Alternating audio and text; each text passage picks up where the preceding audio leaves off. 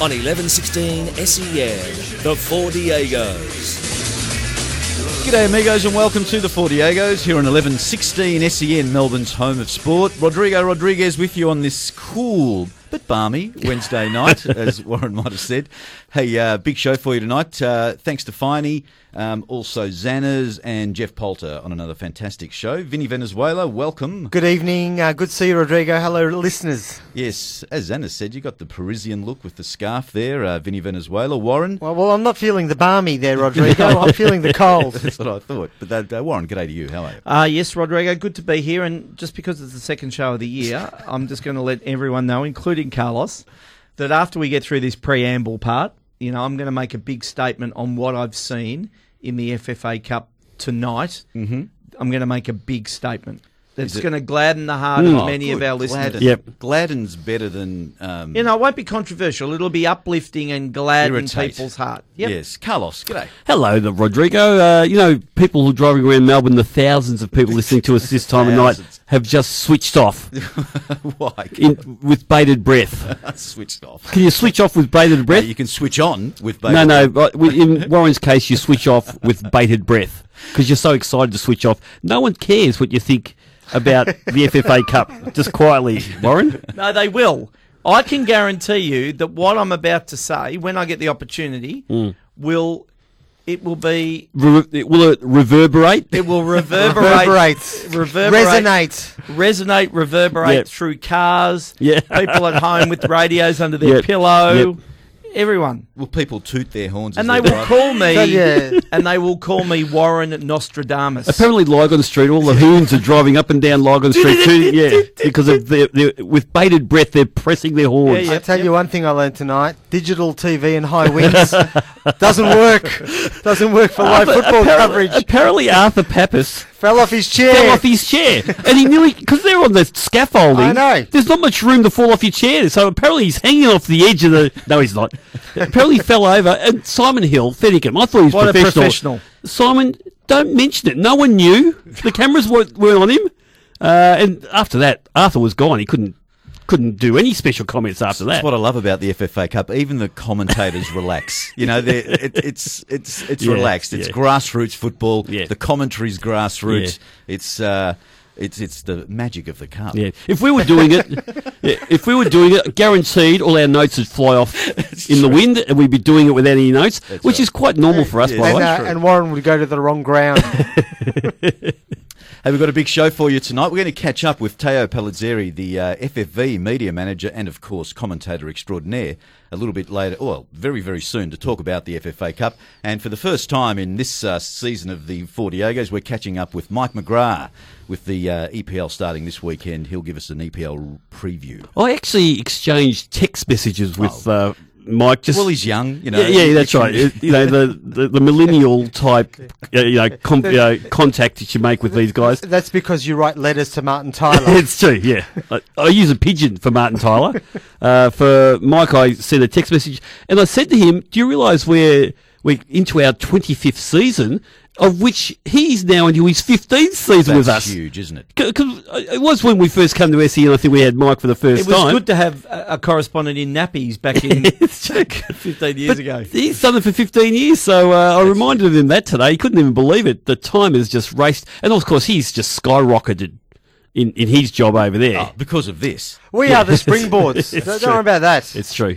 Anyway. Yeah, so the FFA Cup, the round of 32 was finalised today. Hume City defeated Bentley Greens. It was 1-1 after extra time, but then it was 4-1 in penalties. It was fantastic. So Hume beats Bentley. No, did I say yes, Hume? Yes. My apologies. Sorry. It's the other way. My apologies, everyone. Yeah. You know what I've done? I've misread my notes. My apologies. Everyone's tooting their horns now. My apologies there. Bentley Greens defeated Hume City. I've got a significant question to ask. Can you let him finish the result? No, not after that, Carlos. I'm done. No, people out there want to know what the result was. They do. They do, absolutely. So it was Bentley Greens defeated Hume City 4-1 on penalties. Melbourne Victory defeated Brisbane Roar 5-1. Emphatically. Austin, Troisi, Barisha scored twice, and Mark Milligan scored a penalty as well.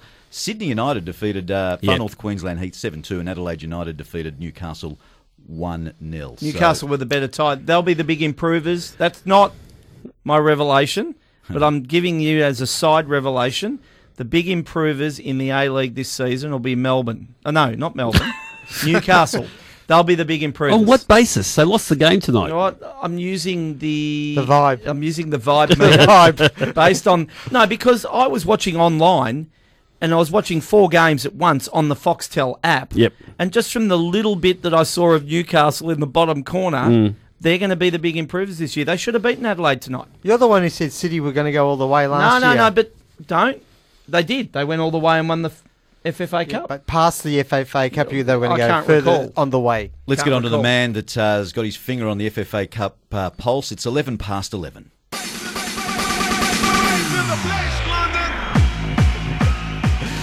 Yes, just off the text message. Sorry, Michael from Bentley, mate. Just your notes did just blow away. Just had a coronary, mate. I'm very, very sorry. I hope you've got Medicare and you'll be fine. But listeners out there, Rodrigo every now and again likes to toy with our listeners. Yeah, no, not tonight, Carlos. That was just a stuff up. Yeah. But hey, now it's time to go and catch up with the FFV media manager and commentator who does so much work at grassroots, but also at the top leagues. It's Teo Palizzeri. G'day, Teo, and welcome to the Four Diegos.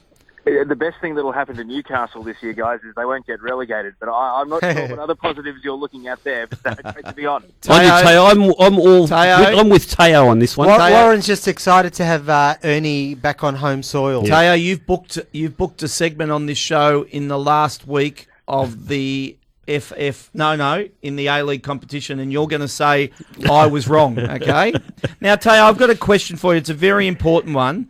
Who decides which end the penalties are taken? Because my intel was that Hume City wanted to kick into the Breeze for penalties, and Bentley Greaves wanted to kick down Breeze, and they ended up winning the penalty shootout. It was all to do with the Breeze, that game tonight. Can you give me any intel as to who decides which end the penalties are taken? Yeah, the referee. So I suppose... Simple as that. Last year against Marconi, they shot to the right, the left of screen or the southern end here at AVD Stadium. And in the Jockey Cup final that they won about a month, that Heidelberg played Bentley Greens about a month ago, where Bentley lost the shootout, they actually shot to the northern end. So no one end was better or worse than the other, but our main reasoning in the media section was if you were to fire one high over the bar, it would run away down the hill, and we only had to wait one kick for that to happen. But look, the wind certainly had a massive impact on the game. Did it have that big an impact on the penalty shootout? I'm not sure it did, but I don't think I've seen a less tense penalty shootout. That one felt over pretty early. Yes. Yeah. Teo, it's Carlos. I think there was no tension because they all wanted to get in the change rooms. It was so cold out there. But it seemed like, it was quite a good quality game, I thought, given the conditions out there. And Bentley seemed to be the dominant team for most of the game, even though Hume hung in there and could have actually, if it wasn't for Daniel Clark hitting the upright, they could have actually won it in normal time. Well, this was Hume's grand final, really, because they can't make the NPL top 6. So the FFA Cup was the only thing they had left. They'll now go and play 2 more dead rubbers at the end of the NPL season, and that will be, for the first time in a couple of years, given the cup runs they've been on in the past, a nice long summer for them. So they rose to the occasion. Their league form, the state of their squad with injuries, and Brian Brand being away overseas trialling meant that they were definitely a paper and form underdog, and the Bentley Greens played like that very much until Hume scored the equaliser, really, and credit to Hume. They lifted that momentum and carried the confidence for the rest of the night and gave a very good account of themselves. And really, I think they were, as you said, with hitting the post, a bit unlucky not to win through and pull off what would have been an upset. And for those that may have only watched these two teams for the first time tonight or for the first time in a long time, it may not have seemed that way or that there was too big a difference between the teams. But over the course of the league season, there really has been a bit of a gulf between the Bentley Greens and Hume. Teo, Vinny here. It was a good game, but tell me, do you think the gap's closing? We've had a lot of talk about the NPL teams sort of edging closer to A-League standard. What's your view? Ask me tomorrow night after the FFA Congress meeting. Okay. We might have a very literal answer to that question in 24 hours as to whether or not the gap's closing. Look, standard of football at times in the NPL can leave you scratching your head. But I think the best measure will be the round of 16 because as far as the FFA Cup is concerned, that's it. No team from the NPL or lower has knocked out an A-League team other than in the round of 32. And now we have 3 more ties in the round of 16 to find out if one of them can do it. Can the Bentley Greens knock out Western Sydney Wanderers?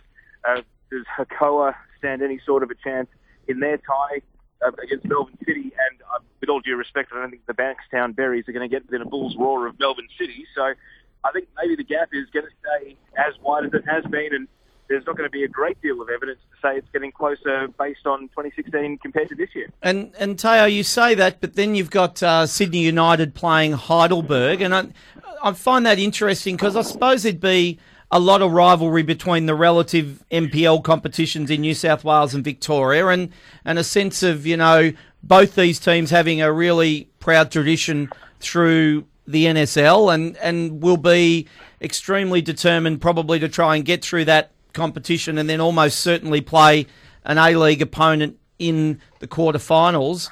How do you see that game going? Because they're both, I think, relatively top of their respective competitions at the moment. So that's probably going to be one of the highlight matches in terms of how close the competition's going to be.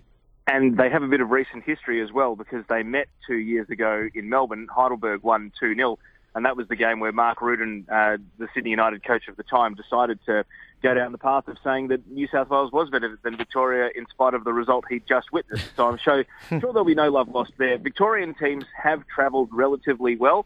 I would say this year Heidelberg's probably the most likely team to win an interstate game, but you look at the attacking prowess that Sydney United showed tonight, scoring 7 goals.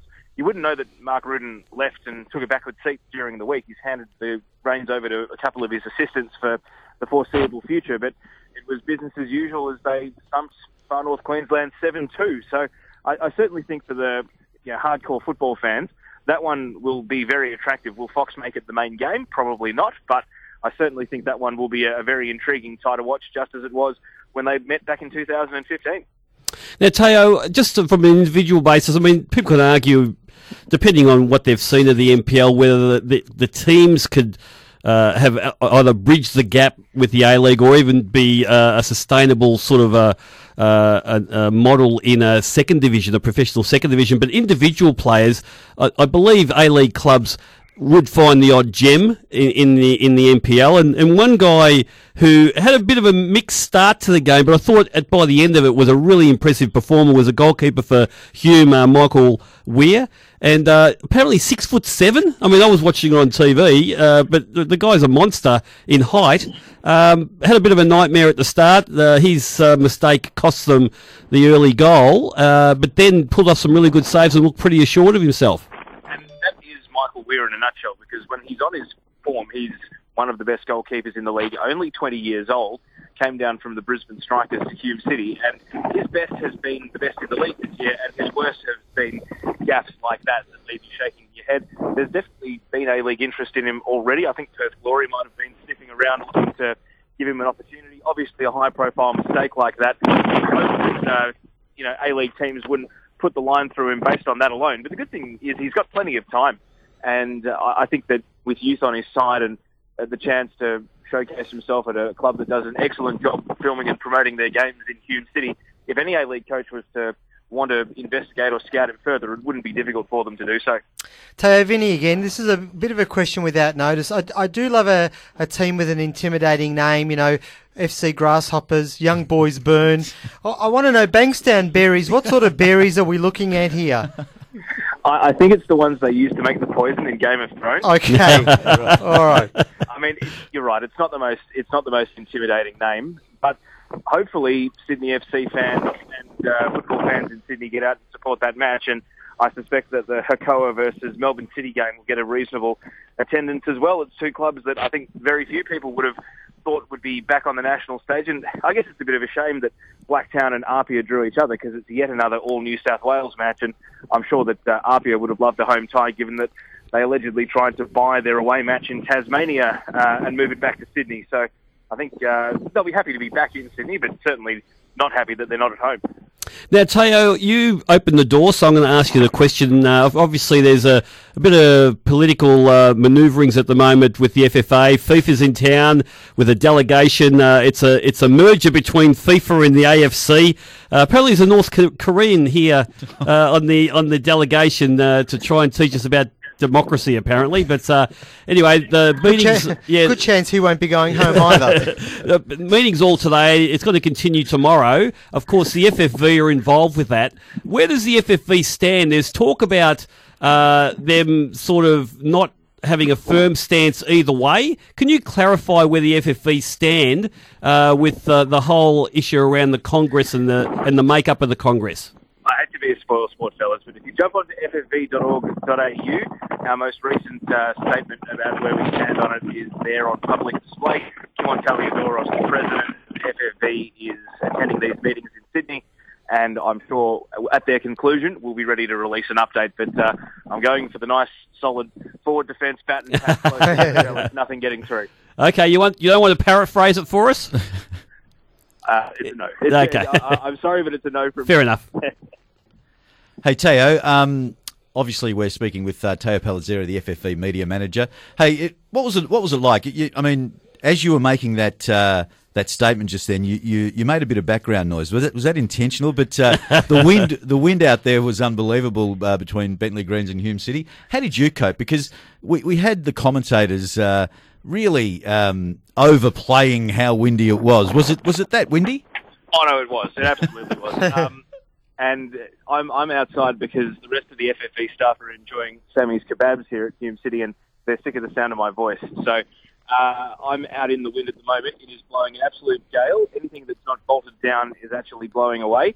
And I thought Arthur Pappas and Simon Hill did a magnificent job, given that here at ABD Stadium they've got a beautiful pavilion, and the cameras and the commentators face towards that pavilion from a very exposed scaffold on the outer side of the crowd. So, yes, the wind absolutely was as bad as it gets at an NPL game, and I thought they did a pretty good job. Well, they absolutely did. I was just kidding. It was a great night for Victorian football. Bentley Greens, as we said earlier, defeated Hume City 4-1 on penalties after it was 1-1 after extra time. Mate, thanks for your time, Teo, and we'll talk to you again very, very soon. Yeah, more chat about the FFA Congress. So thank you for your time, and a pleasure to be on. Have a kebab on us, mate. Yeah, true.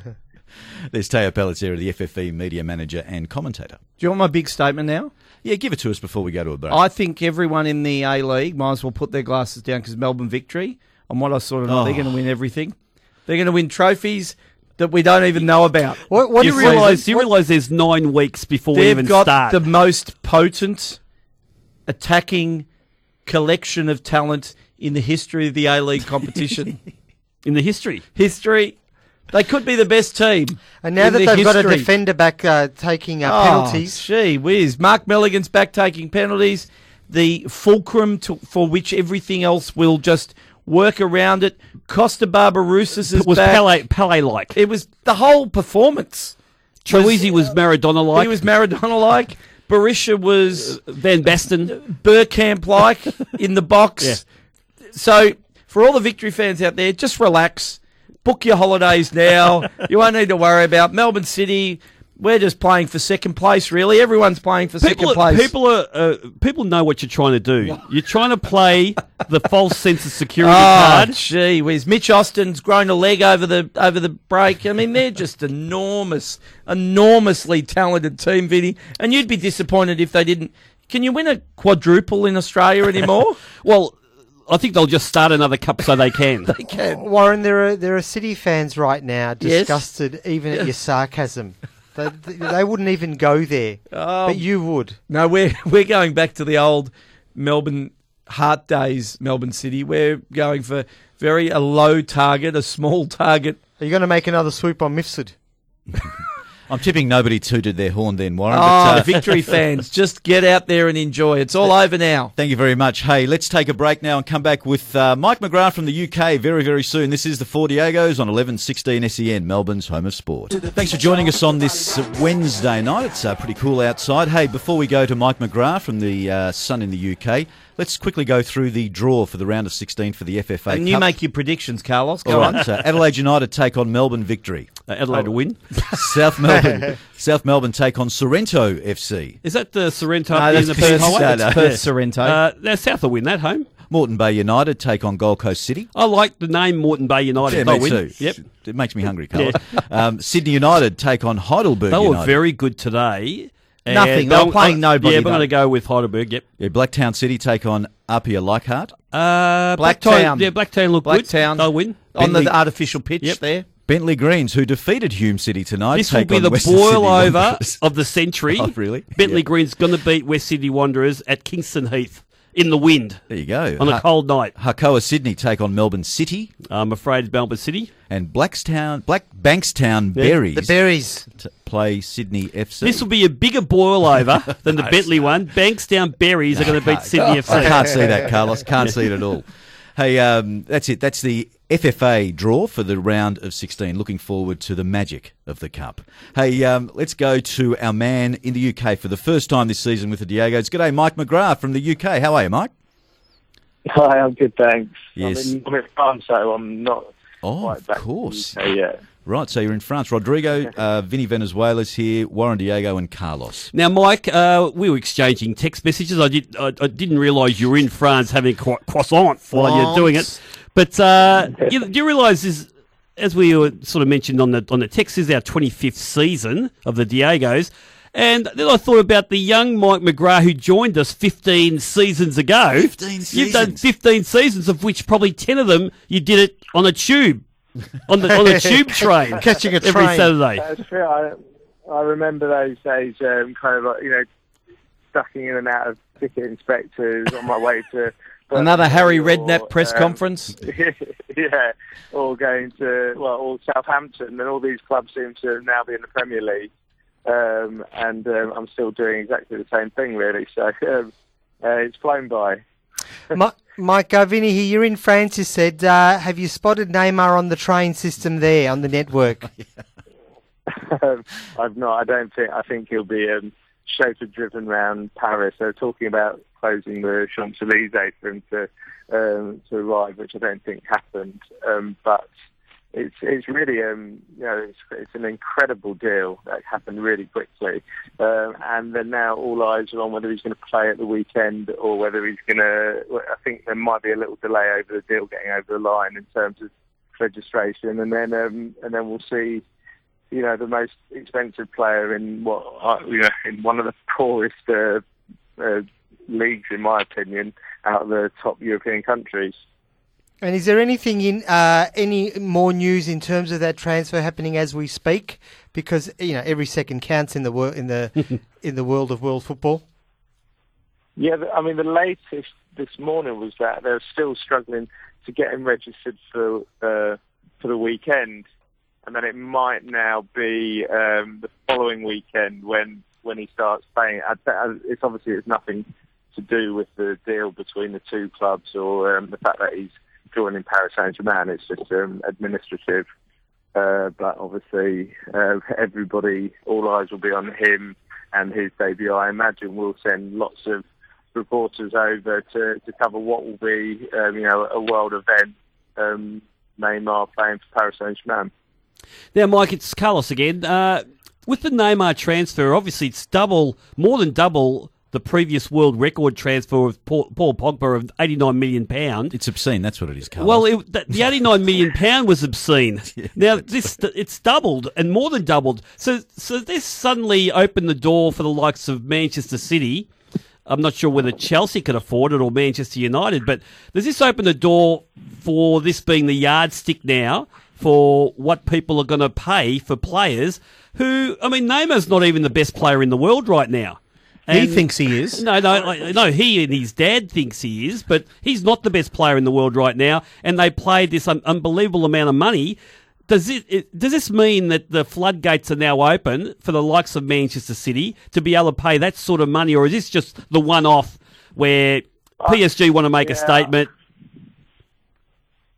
I tend to think that it's a one-off. I know we'd love to see it every window to see Messi going for 250 million, maybe the next great player going for 300 million now in a few years' time. But I've just got a feeling that this one's going to stick around for a bit, this record, rather than the Pogba one, which has lasted 12 months. I reckon this one might just stick around a bit like that Zidane one when he moved to Juventus. That one stayed around for a while. I just think it's just so much money. And I don't know who else would command that fee either. If Messi's just signed a new contract at Barcelona, it's not going to be him.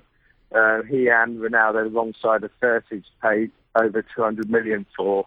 So I just think that I think Neymar will probably see out most of his career as the world's most expensive player. Mike, Vinny here. Can you just refresh my memory? How does Brexit impact player movement? Not at the moment. There are restrictions for us, but they're more self-imposed by the FA, a point system. So if a foreign player wants to arrive, they have to have a certain level of international games or be of a certain value of money.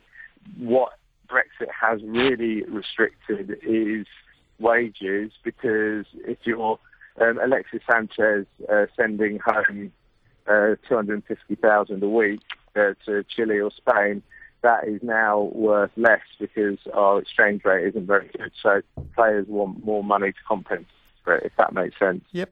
Mike Warren here, and I'm asking this question because I don't want Carlos to embellish it and make it seem worse than it actually is. Coutinho's gone. He's gone. He's at Barcelona now. Mike, please give me something to hold my hat on, because just very quietly, Salah, Mane, Firmino, Coutinho, they were just about to take the Premier League by storm. And I'm feeling that Liverpool could be collateral damage in this Neymar transfer. Please give me something to hold on to. The only good news is, these players are going to move, so it does mean that Van Dijk's probably going to be on the market before the end of the transfer window. So that's probably, if you're looking for a little bit of a glimmer of hope, that would be it. You're probably going to be in the running for Van Dijk, but I think Coutinho, we've seen it before when Barcelona want their man, and it seems like the player wants to move to Barcelona. I think it's going to happen. It's all pointing towards it happening. Nobody apart from Liverpool's official lines of communication saying we want to keep him, and saying anything apart from he's going to be heading to the Nou Camp. Now, Mike, how does this play out? Because Liverpool have got a Champions League qualifier against Hoffenheim in 5 days' time, 7 days' time. Does the deal have to happen before then? Because if Coutinho's still a Liverpool player, if the deal's happening, does he not play in that game because he'd be cup-tied? Or if it's going to happen, would you expect it to happen before then? Because Barcelona aren't going to want him. If Liverpool play hardball and, try to force the issue and have him play, that's going to impact. So how would you see it playing out in terms of time? Yeah, I think it might be a very, very mysterious hamstring tweak on the eve of that game for Coutinho. I could see that happening. I'm not sure about qualifiers either. Playoffs are different to the group stages as well. There might be a reprieve for him, but I can't see him playing. And he's missed a few friendlies recently as well. It seems that his head's obviously been turned, and he wants it. He wants to move himself. I can't see him playing against Hoffenheim next week. I'm not sure that he's going to play this weekend either, to be honest. It just all points in the direction of him leaving, unfortunately, even though, Liverpool don't want it to happen, but, they didn't want it to happen with Luis Suarez either, and he ended up going over to Spain. Yeah, thanks a lot, Mike. I'll talk to you I'll talk to you next March. Okay, I'm not saying anything more. And Mike, can you confirm that if and when Liverpool do sell Coutinho for millions and millions of dollars, they won't be buying Andy Carroll or Balotelli? I can't confirm that at all. Now, Mike, anything's possible. Mike, now it's time to talk about the Australian Neymar. Aaron Moy at Huddersfield, because the two teams that we're going to look at very, very closely this year in the EPL are not your Man Cities or your Man United. It's Huddersfield and Brighton Hove Albion, because Matty Ryan, our goalkeeper, our national goalkeeper, is a goalkeeper for Brighton. And I believe they lost 3-2 against Atletico Madrid in a friendly just in the last couple of days in a game that Matty Ryan, he did concede 3 goals, but apparently played very well. And of course, Aaron Moy, everyone's talking about Aaron Moy at Huddersfield. What are you expecting about, firstly, those two Australians, if you know much about them, and whether those teams can stay up this season? I mean, Aaron Moy is really interesting because there was hopes of City actually. They were talking about whether he'd actually be a squad player for them at the Etihad this season. Obviously, it's the right deal for him, the right deal for City as well, because they got good money for him. But he was one of the best players in the Championship, and he's part of a team who've got a very, very dynamic, well-regarded manager in David Wagner. So I'd give him a bit better chance of staying up compared to Brighton, who, Matty Ryan, we didn't really know too much about him. Obviously, he was playing in Spain, and is a good keeper. We know that, but they haven't recruited as kind of well as Huddersfield, Brighton. They're still really trying to get players in. So I think out of those two, I think Huddersfield would probably have a better chance of staying up if you look at the squads at the moment. But obviously for you guys, it's two very exciting prospects there, and it looks like they're both going to get good game time as well this season, which obviously with Aussie players isn't always the case in the Premier League. But it looks like they're going to be on the starting 11 for both. Okay, Mike, prediction time. I mean, you got to put yourself out in the line. It's been 15 years of sitting on the fence, buddy, really, like Rodrigo. Not with me. You're with Rodrigo on the fence. So tell us, who wins the title? 3 teams that get relegated. Who wins the Golden Boot? Oh, you just made that up. He's just... No, I didn't. I'll tell you who I think. Wait. Liverpool, Coutinho, West Brom, Brighton, and Huddersfield. There you go. There's mine. All right, Mike, he asked you the question. I mean, West Brom won't go down because Pulis has never been down. But my prediction for the title is City, because Pep's had the most time with the most complete squad in pre-season. I think he's going to get them. They've done well. They probably need a sense of that, but I think they've done very well in the summer. The 3 to go down, I think Brighton. I think Bournemouth are going to struggle a bit. I know that. And it's a tough one. Maybe Newcastle again. Wow. It's a tough one. Rafa's not happy up there. And Golden Boot, Mike? Harry Kane, of course. You go Harry Kane again, yeah. It'd be a hat-trick for Kane, I think.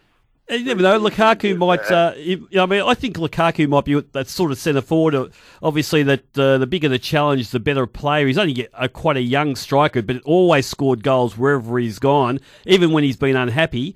Talking about Tottenham, there, Mike. I know that's a team that's close to your heart. They haven't been able to spend any money because they're really getting outbid by all the big guns in world football. Your Barcelonas, your Real Madrids, your Manchester United, Manchester City, Chelsea's, and Liverpool. so forth. Can Pochettino, with the squad he's got, given that he's lost Walker, I think that's the only one they've lost, do you think he can maintain this wonderful run they've had, finishing in the top 2 or top 3? I think it's going to be really difficult for them. I think while they've got Kane, I think it's possible, but there's not much behind him in terms of cover for when they're going to be playing Champions League games.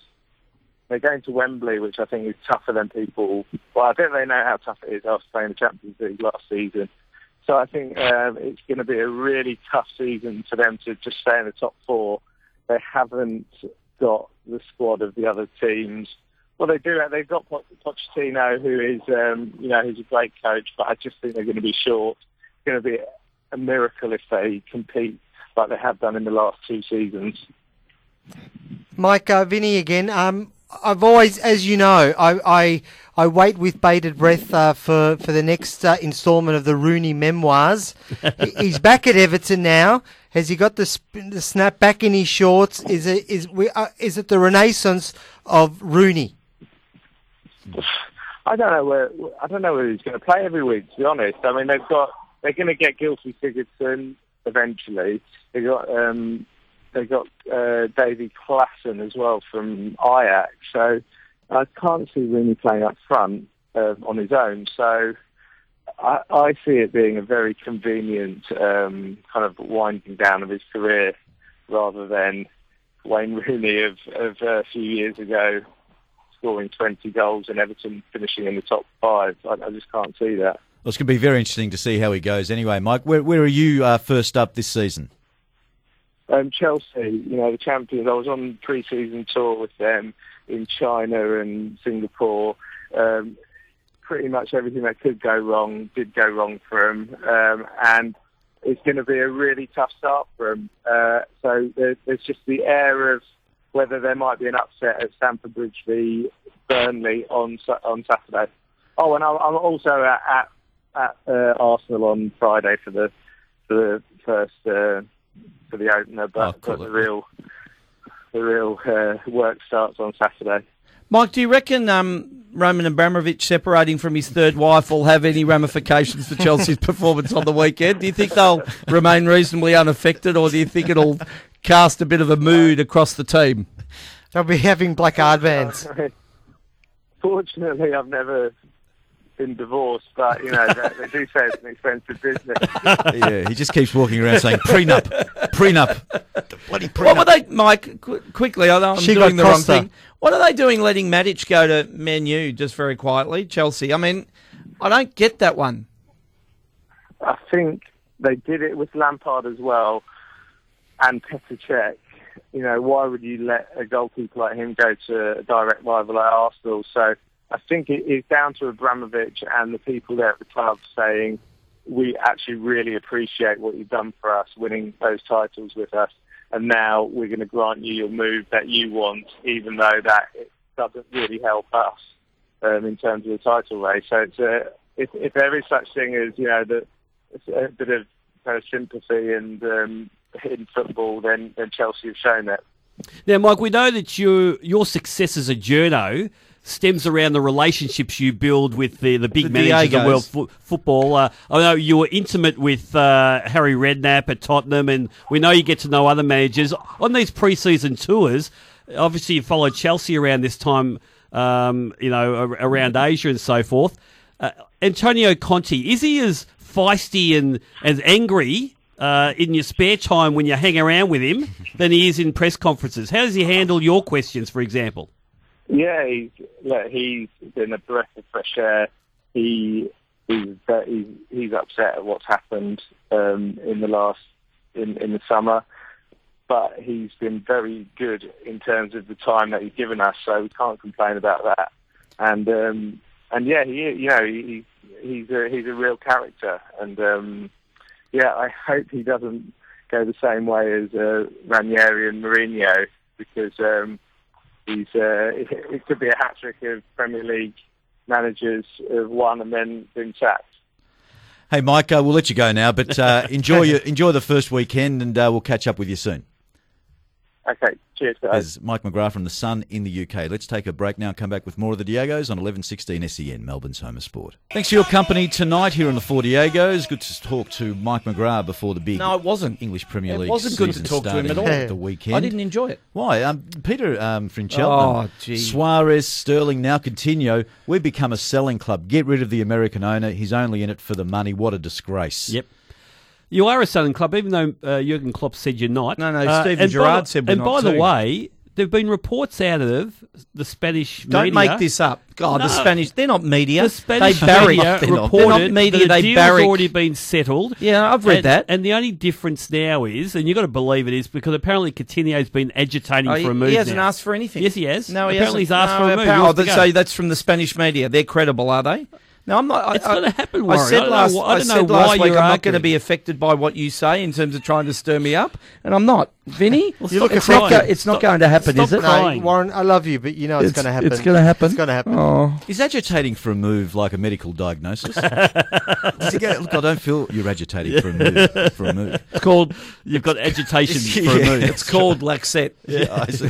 Team doctor. They get the team doctor in. Now, Marie. Hi, Marie. Yes. Oh, yes, nice Marie. to hear from you. Yep. Hey, guys, big congrats to the awesome Matildas. Yes. Yes. Now, we're going to talk a bit about the Matildas just now. So, of course, the Matildas won the Tournament of Nations. They defeated Brazil on Friday 6-1. Can we repeat that? You're speechless. This is the Brazil that had Pelé and Marta. And I don't think Pelé played in the. No, but Brazilian Marta. team. No, I'm talking Mrs. about, Pelé. I haven't talked about Brazil. This is the Brazil Yep. that Johnny Warren loved.